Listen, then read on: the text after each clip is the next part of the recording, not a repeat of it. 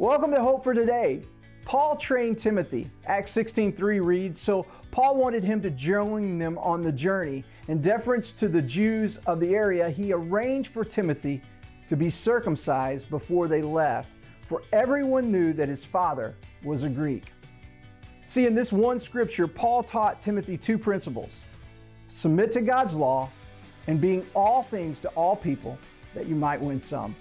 Paul's instruction to Timothy didn't stop there. He continued on throughout his life. In fact, two of the books of the Bible are Paul writing letters to Timothy to train him. 1 Timothy 1:5 reads, "The purpose of my instruction is that all believers would be filled with love that comes from a pure heart, a clear conscience, and genuine faith." Paul knew that Timothy would pass that instruction on. In fact, it is still having impact today as we are learning the same lessons that Paul taught Timothy through God's Word. I'm Pastor Rusty, and this is Hope for Today.